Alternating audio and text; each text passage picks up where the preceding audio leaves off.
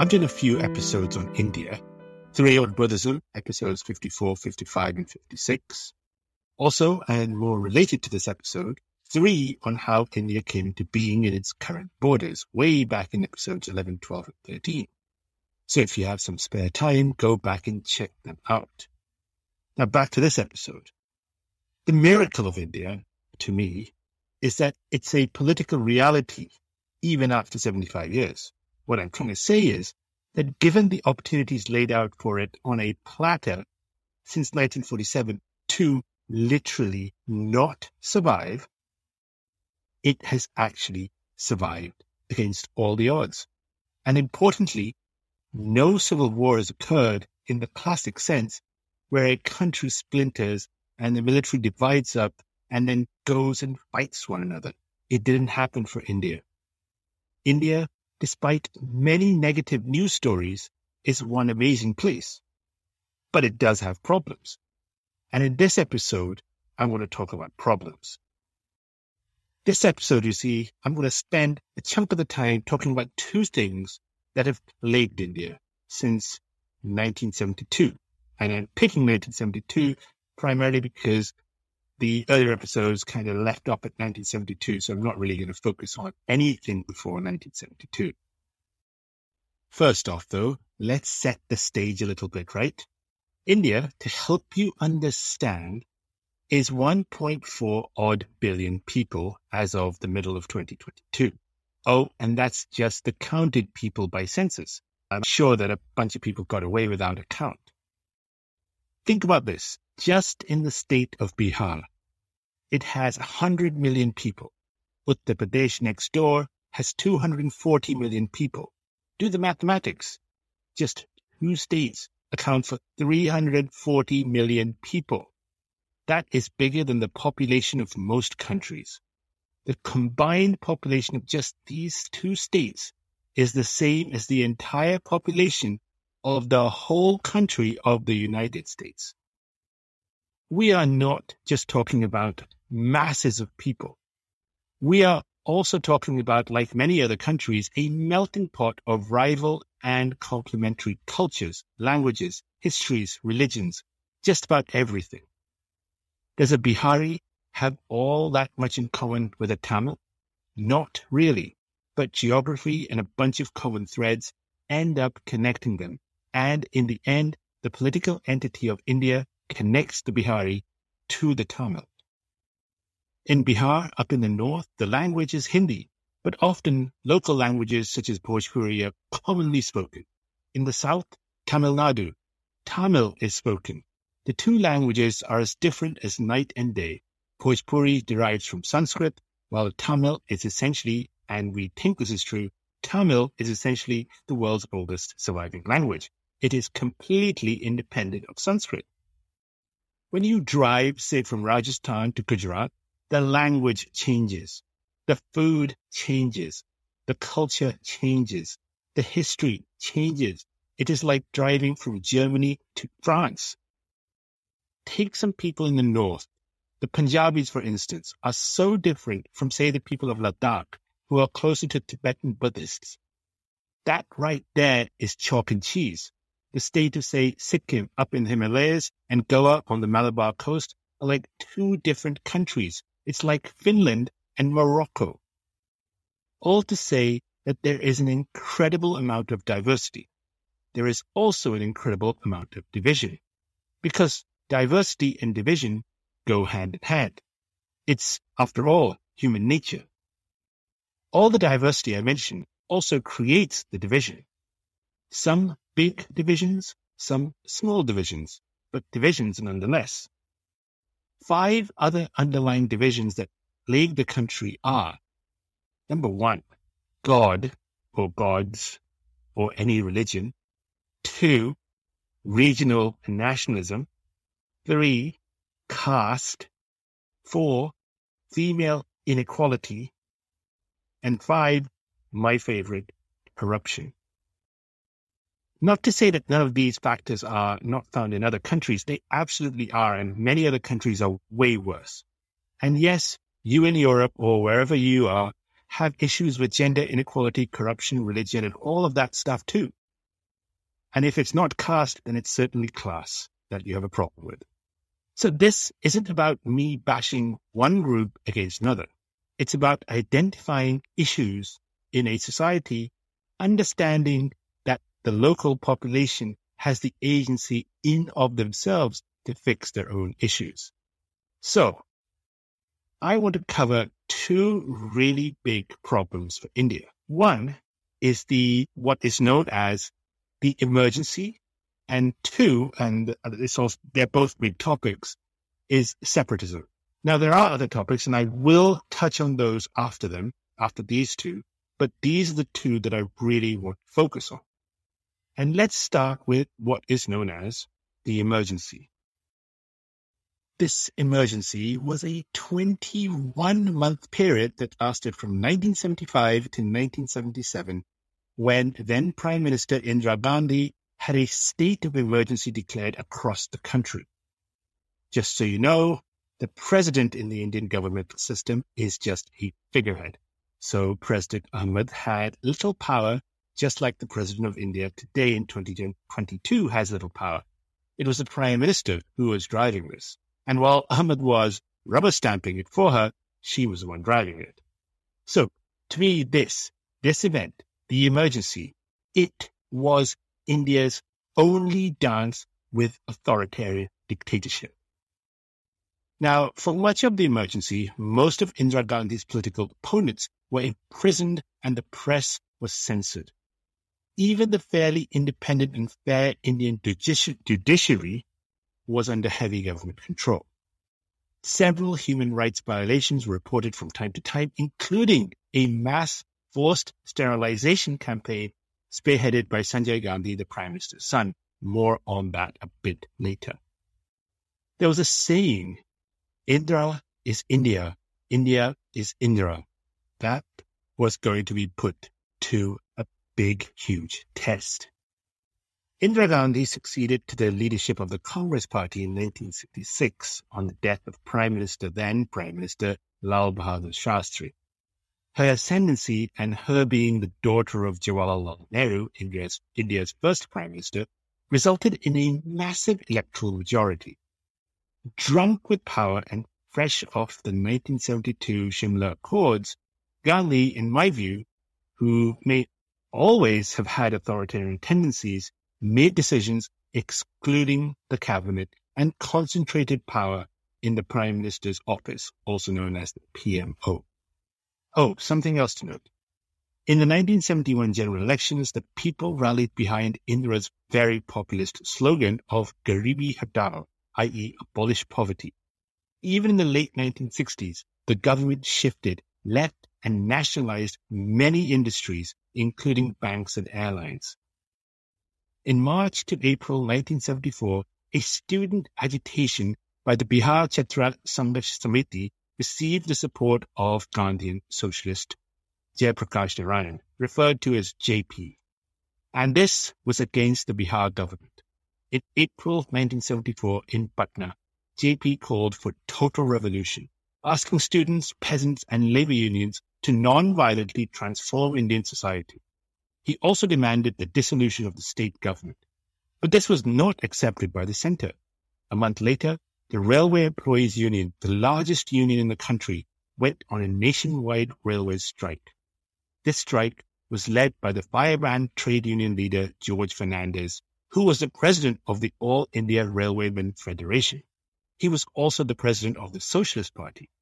The strike was brutally suppressed by the Indira Gandhi government, which arrested thousands of employees and drove their families out of their quarters. To understand the emergency, we have to talk a little bit about what actually happened, a little bit of history here. So a chap called Raj Narayan, who had been defeated in the 1971 parliamentary elections by Indira Gandhi, lodged cases of election fraud and use of state machinery for election purposes against her in the Allahabad High Court. Shanti Bhushan fought the case for Narayan. Indira Gandhi was also cross-examined in the High Court, which was the first such instance for an Indian Prime Minister, i.e. Indira Gandhi had to be present herself for 5 hours in front of a judge. In the same year, 1971, dubious anti-protest laws were passed where anyone protesting could be arrested. On the 12th of June 1975, Justice Jagmohan Lal Sinha of the Allahabad High Court found the Prime Minister guilty on the charge of misuse of government machinery for her election campaign. The court declared her election null and void and unseated her from her seat in the Lok Sabha. The court also banned her from contesting any election for an additional 6 years. Indira Gandhi then challenged the High Court's decision in the Supreme Court. Justice V.R. Krishna Iyer on the 24th of June 1975 upheld the High Court judgment and ordered all privileges Gandhi received as an MP to be stopped and that she be debarred from voting. However, she was allowed to continue as Prime Minister pending the resolution of her appeal. JP and Morarji Desai called for daily anti-government protests. The next day, JP, aka Jayaprakash Narayan, organized a large rally in Delhi where he said that a police officer must reject the orders of the government if the order is immoral, as this was in line with Mahatma Gandhi's teachings. Such statements were taken as a sign of inciting rebellion in the country. Later the same day, still on the 24th of June 1975, Indira Gandhi requested a compliant President Ali Ahmed to proclaim a state of emergency. Within 3 hours, the electricity to all major newspapers were cut and the political opposition arrested. The proposal was sent without discussion with the Union Cabinet, who only learned of it and ratified it the next morning. The government cited threats to national security as a war with Pakistan had recently been concluded. Due to that war and additional challenges of drought and the 1973 oil crisis, the economy was in poor condition. The government claimed that the strikes and protests had basically paralyzed the government and hurt the economy of the country greatly. In the face of such massive political opposition, desertion, and disorder right across the country and the party, Gandhi stuck to the advice of a few loyalists and a younger son, Sanjay Gandhi, whose own power had grown considerably over the last few years to become an extra constitutional authority within the government. Siddharth Shankar Ray, the Chief Minister of West Bengal, proposed to the Prime Minister to impose an internal emergency. He drafted a letter for the President to issue the proclamation based on information that Indira had received that there is an imminent threat to the security of India being threatened by internal disturbances. He showed how democratic freedom could be suspended while remaining within the ambit of the Constitution. After a quick question regarding the procedural matter, President Ahmed declared a state of internal emergency upon the Prime Minister's advice on the same night, 25th of June 1975, just a few minutes before the clock struck midnight. As per the Constitution, Mrs. Gandhi advised President Ahmed, and he approved the continuation of the emergency every 6 months until she finally decided to hold elections in 1977. In 1976, Parliament voted to delay elections, something it could only do within the Constitution that was suspended by the emergency itself. Indira then came up with a 20-point economic program to increase agricultural and industrial production, improve public services, and fight poverty, also illiteracy, through, and I air quote, the discipline of the graveyard. In addition to the official 20 points, Sanjay Gandhi, the son, declared his 5-point program promoting literacy, family planning, tree planting, the eradication of casteism, and the abolition of dowry. Later, during the emergency, the two projects merged into a 25-point program. Now, none of these things are actually bad in any way. Casteism is horrible. Eradication of that is great. Abolition of dowry, wonderful. Promoting literacy, great. Industrialization, awesome. Well, here's the thing. Things are great with ideas. It's implementation, execution of those ideas that are always the problem. You see, Indira invoked Articles 352 and 356 of the Constitution and granted herself extraordinary powers and launched a massive crackdown on civil rights and political opposition. The government used police forces from across the country to place thousands of protesters and star strike leaders such as Vijayaraja Scindia, Jayaprakash Narayan, Raj Narayan, Moraji Desai, Charan Singh, Atal Bihari Vajpayee, Lal Krishna Advani, Arun Jaitley, Jai Krishna Gupta, etc., etc., etc., even Gayatri Devi, the Dowager Queen of Jaipur, into jail. They were arrested in advance in anticipation of protests. To put the icing on the cake, as it was, even opposition organizations and political parties were banned. That included the RSS, the Jamaat-e-Islami, and the CPIM, which is the Communist Party of India Marxist. Even Congress party leaders who opposed the emergency, such as Chandrasekhar, and resigned their government post, were threatened with arrest and placed into detention. Elections for parliament and state governments were postponed. Indira and her parliamentary majorities could rewrite the nation's laws since her Congress party had the required mandate to do so, a 2/3 majority in parliament. And when she felt that the existing laws were too slow, she got the president to issue ordinances, a law-making power in times of urgency, invoking sparingly, completely bypassing parliament. That allowed her to rule basically by decree, almost like a president in another country. Also, she had little trouble amending the constitution that exonerated her from any culpability in her election fraud case, imposing president's rule in states like Gujarat and Tamil Nadu, where anti-Indira parties ruled. And she jailed thousands of opponents. In September 1976, Sanjay Gandhi, the son, initiated a widespread compulsory sterilization program to limit population growth. The exact extent of Sanjay's role in the implementation of the program is somewhat disputed, with some writers holding Gandhi directly responsible for his authoritarianism, while others blaming officials who were actually implementing the program rather than Sanjay Gandhi himself. It is even suggested that international pressure from places like the United States, United Nations, and World Bank played a role in implementation of these population control measures.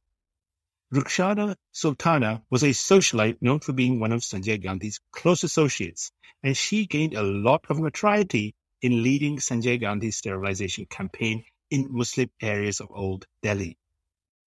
The campaign primarily involved getting males to undergo vasectomy. Quotas were set up that enthusiastic supporters and government officials worked hard to achieve.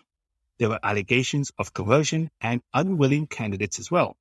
In 1976-1977, the program led to 8.3 million sterilizations, most of them forced, up from 2.7 million the previous year.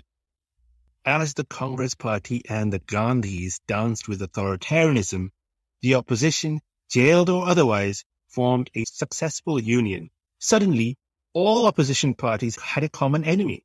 Regional parties, Sikh groups, Muslim groups, and even the Hindu right, the RSS, and the communists came together. On the 18th of January 1977, Indira called fresh elections for March and released several opposition leaders. However, many others remained in prison even after she left office, despite the emergency officially ending on the 21st of March 1977. The opposition Janta's Movement campaign warned Indians that the election might be their last chance to choose between democracy and dictatorship. The general election of 1977 resulted in a landslide victory for the Janta Party, securing 298 seats in the Lok Sabha, and the Congress Party only managing to get about 154. Indira herself was voted out of office, losing to Raj Narayan by a margin of over 55,000 votes. The Indian National Congress candidates failed to win a single seat in the constituencies of several northern states, including Bihar and Uttar Pradesh. The Janta Party's 298 seats were further augmented by an additional 47 seats won by political allies, thereby giving them a 2/3 supermajority. Morarji Desai became the first non-Congress Prime Minister of India in 1977. As a side note, though, in 1980, just 3 years later, Indira Gandhi and Congress returned to power, promising strong government. So that's Indian politics for you. But that was the emergency. So now that I've gone through the emergency at some depth, I want to focus on the other thing that has plagued India and given it such a headache. That being separatism. To understand separatism, you must understand that the essence of the modern Republic of India, in that it is a mix of nationalities, a mix of religions, a mix of languages, a mix of cultures, and a mix of histories. That India, as a republic, that creation of 1947 is a new concept. It's a new concept for civilizations that are 5,000 plus years old. Also, rather oddly, many separatist movements in the country exist with anything from just a few thousand members to many million members. Some movements want independence from India completely, while others want autonomy from the Indian state that they are in, i.e. the local state, the province, or simply want some kind of recognition or some autonomy or something like that under central government rule. So the whole thing cuts across so many asks and requests that it's actually kind of little difficult and complex. Now, while the causes of many of these insurgencies are varied, anything, as I said, from ideology, nationhood to God, and everything in between, in my view, the core crux is that they get support because of a lack of development and initiatives taken up by elected government. In other words, a combination of a failure of democracy, odd and end corruption, and poor economic progress.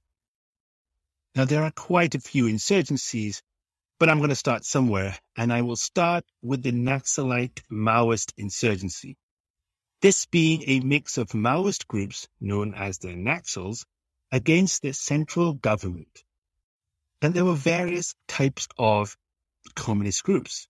There were the MLs, i.e. the Marxist-Leninists, the PWGs, the People's War Group, that believed in Marxism, Leninism with a twist of lemon.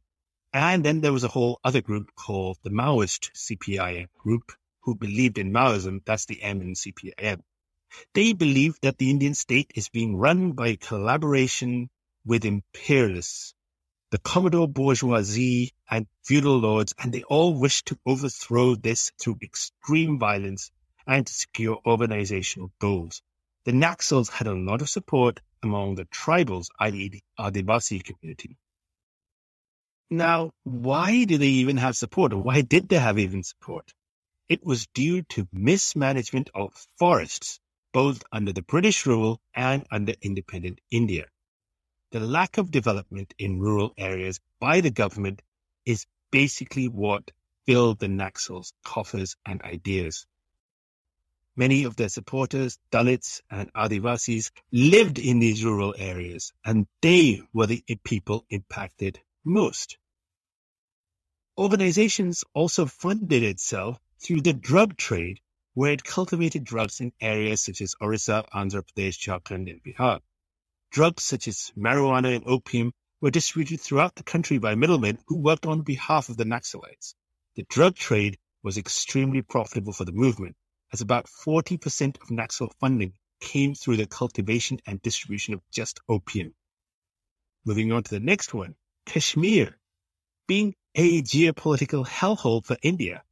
Now, I have discussed in my earlier episodes, i.e. episodes 11, 12, and 13, a little bit about India's borders and Kashmir, and I may dedicate a whole separate episode on Kashmir. So not here to talk in detail about Kashmir, but in short, it's a Muslim majority state with minority Sikh, Hindu, and Buddhist populations.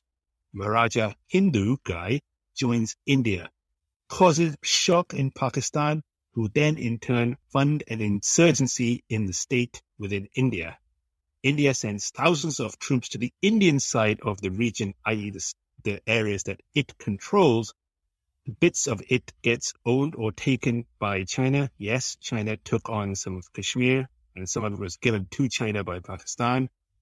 Now, it also meant that Pakistan fueled the insurgency with Chinese money sometimes, or American money, inside the Indian side of Kashmir. And yes, India and Pakistan have fought at least 3 wars on Kashmir. If you think that this explanation is complicated, you are right. It is a very complicated situation, and I've summed it up very quickly. The next insurgency, is the Khalistan movement. And this movement aimed to create a homeland for Sikhs by establishing a sovereign state called Khalistan in the Punjab region. The territorial definition of the proposed Khalistan consisted of the state of Punjab in India, included parts of Haryana and Himachal Pradesh, which were previously part of Punjab, and, depending on who's funding the movement, also included Punjab on the Pakistan side of the border. In June 1984, the Indian government ordered a military operation, Operation Blue Star, to clear Harminder Sahib Amritsar of militant Sikhs led by Jamil Singh Bhindranwale. Their military action in the temple complex was criticized by Sikhs all over the world, who interpreted it as an assault on the religion itself. 5 months after the operation, on the 31st of October 1984, Indira Gandhi was assassinated in an act of revenge by 2 of her Sikh bodyguards, Satwant Singh and Binat Singh. Public outcry over Gandhi's death led to the killing of more than 3,000 Sikhs in Delhi alone in the ensuing 1984 so-called anti-Sikh riots. By the 1990s, the insurgency had petered out, and the movement failed to reach its objective due to multiple reasons, including a heavy police crackdown on separatists, factional infighting, and disillusionment from the Sikh population itself.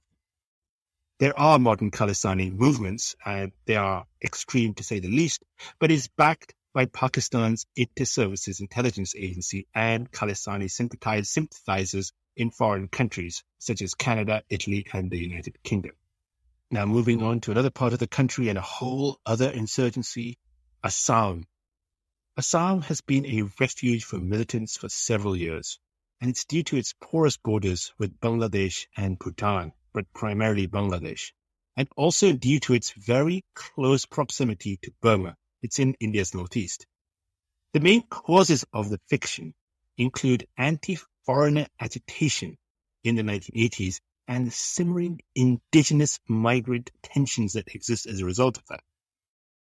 The United Liberation Front of Assam, or ULFA, ULFA, was formed in April 1979 to establish a sovereign state of Assam for the indigenous people of Assam through an armed struggle.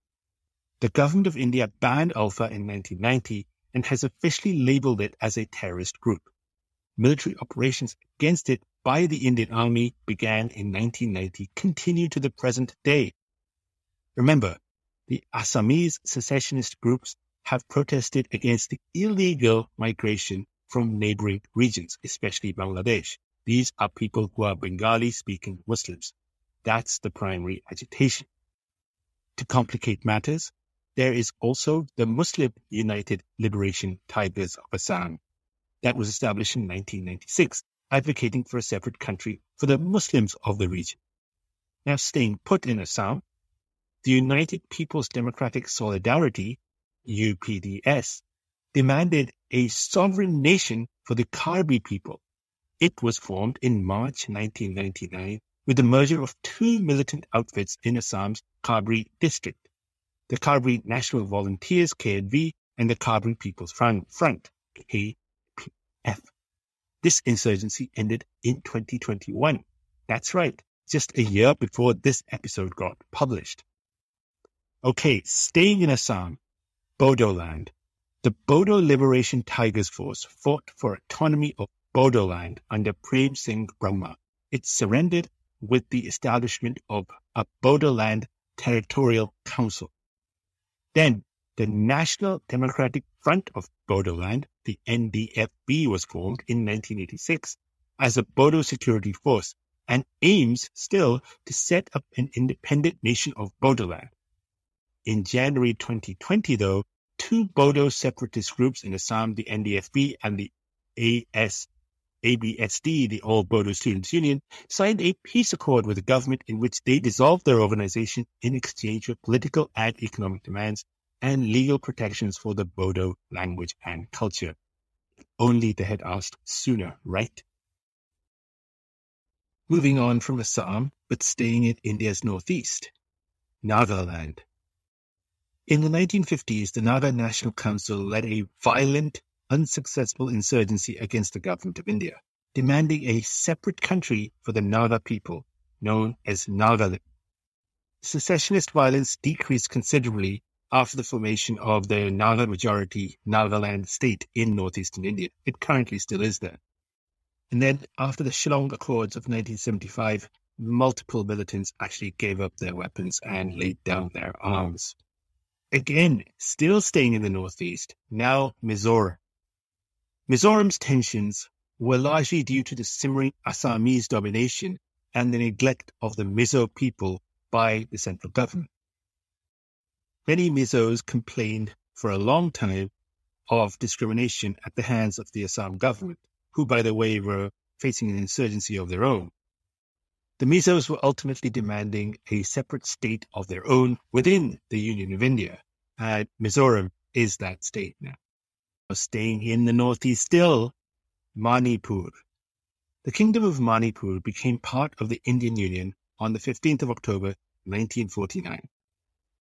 Manipur's incorporation into the Indian Union soon led to the formation of a number of insurgent organizations seeking the creation of an independent state within the borders of Manipur and dismissing the merger with India as involuntary. Only after a protracted agitation was it declared that a separate state would exist within India on the 21st of January 1972. Despite that statehood, the insurgency continued, and on the 8th of September 1980, Manipur was declared an area of disturbance, when the Indian government imposed the Armed Forces Act of 1958 on the region. And the act, by the way, remains in force in 2022. Unlike other conflicts in the northeast, not many surrenders have been reported from Manipur, indicating the tight control that the outfits have maintained over their groups. The groups are armed with extremely efficient intelligence networks and superior firepower. The militants have been able to carve out a number of liberated zones across the state. However, by the end of 2007, the security forces had managed to dislodge a bunch of those militants in those zones.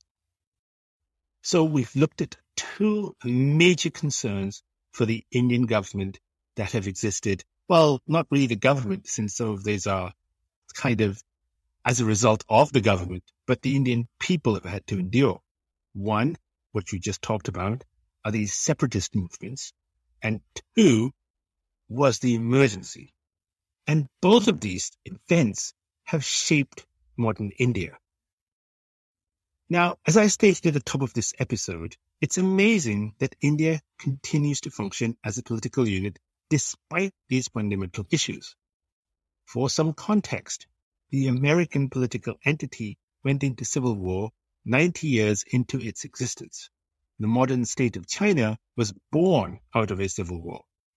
The cards for India were bad, but not that bad. And it somewhat thrives today, right? India is doing okay. India never had a civil war. In my view, succession crises and civil wars are the bane of existence outside basics like food, water, sanitization, and energy. And India never had to go through a succession crisis or a civil war.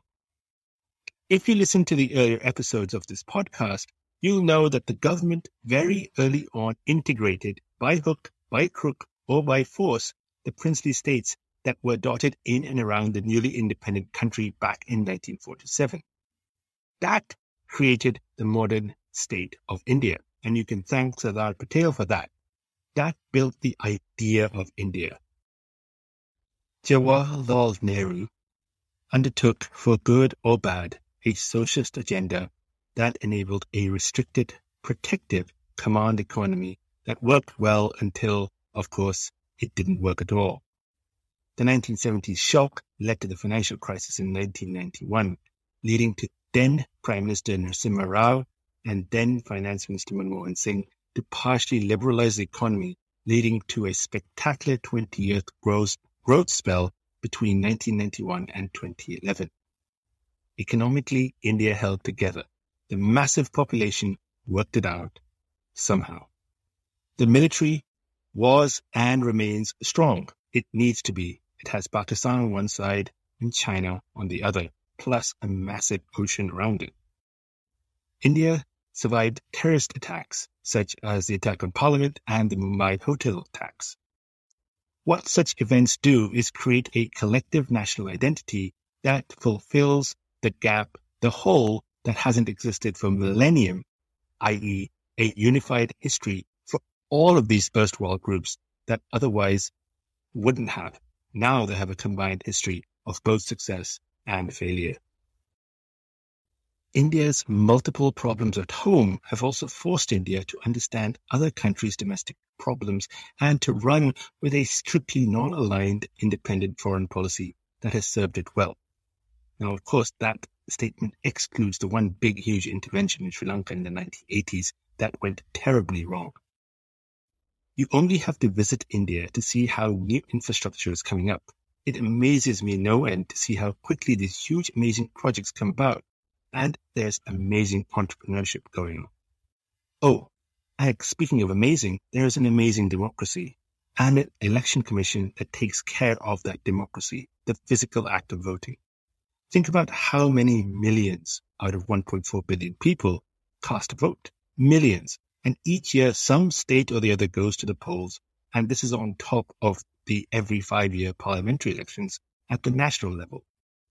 In all, I see, despite historical problems of separatism and the emergency, a bright future for India and its people. However, I do have some concerns, and these are concerns that I reckon needs to be addressed for India to grow more, reduce threats, and build faster. If left too long, these problems will just become huge and explode. Let's start. There are segments of minority groups, read Muslims, who are, it is alleged, not Indian enough. If you are Muslim, do you have to prove your worth more? Many non-Muslim Indians feel Muslim Indians do have to do that. They feel strongly that Muslims support arch-rival Pakistan over India, and Muslim rule has been a bad historical exercise. I feel that this development is a problematic wedge between Muslims and non-Muslims of India. It is a non-starter if your objective is to create a new national identity, because you disenfranchise 20% of the population, many of whom are in the army, the police, and other entities where they risk their life for the country. It certainly needs to be resolved and quickly. I feel that as long as the wedge is alive, it is exploitable by people in China or the West or anyone, frankly, with a grand design. I also feel that the safety of women in particular is an issue that needs to be given a platform. I didn't mention Dalits, sometimes known as untouchables, but I feel here the state is actively working towards integration. Yes, there are still a lot of social abnormalities here, but it is not a wedge that will hurt the national interest in the long term, I hope. The biggest concern is the economy. Jobs, growth. In my view, the government needs to get out of the business of inept regulation and poor planning and let private enterprise thrive. This over-management of the economy and indeed massive intervention leads to just unnecessary unemployment. Education is another. I know a lot of progress has been made here, but for a country of 1.4 billion people, you need close to 250 high-ranking universities at world-class levels, 500 second-tier universities, and 1,000 third-tier universities, and then way more besides those. And that's just higher education. There needs to be a focus on technical education because not everyone wants a degree. Primary and secondary level education also needs attention, with schooling focused on thinking for yourself and common sense rather than learning by memory. Healthcare is another. I feel the government has underinvested in public sector facilities and also underinvested in emergency services, including an underinvestment in the police, not just health. Security enables people to do things. If India addresses these pain points, and there are more, but I just highlight a few of them here, then it is more likely able to compete faster with the rise of China and against the haphazard military interventions of the US. With that, I am going to wrap up, but I do want to say that I still think that the future for the people of India is great. And as long as the government is focused on development, creating jobs, and building infrastructure, it will be even better. But some of these issues that I've highlighted, current issues, 2022 issues, not just the issues of the emergency or separatism, 2022 issues need to be fixed. The more they can be improved on, fixed, the higher the likelihood that India can play a bigger game on the world stage. Anyhow, thank you again for taking the time to listen to this episode. Thank you so very much.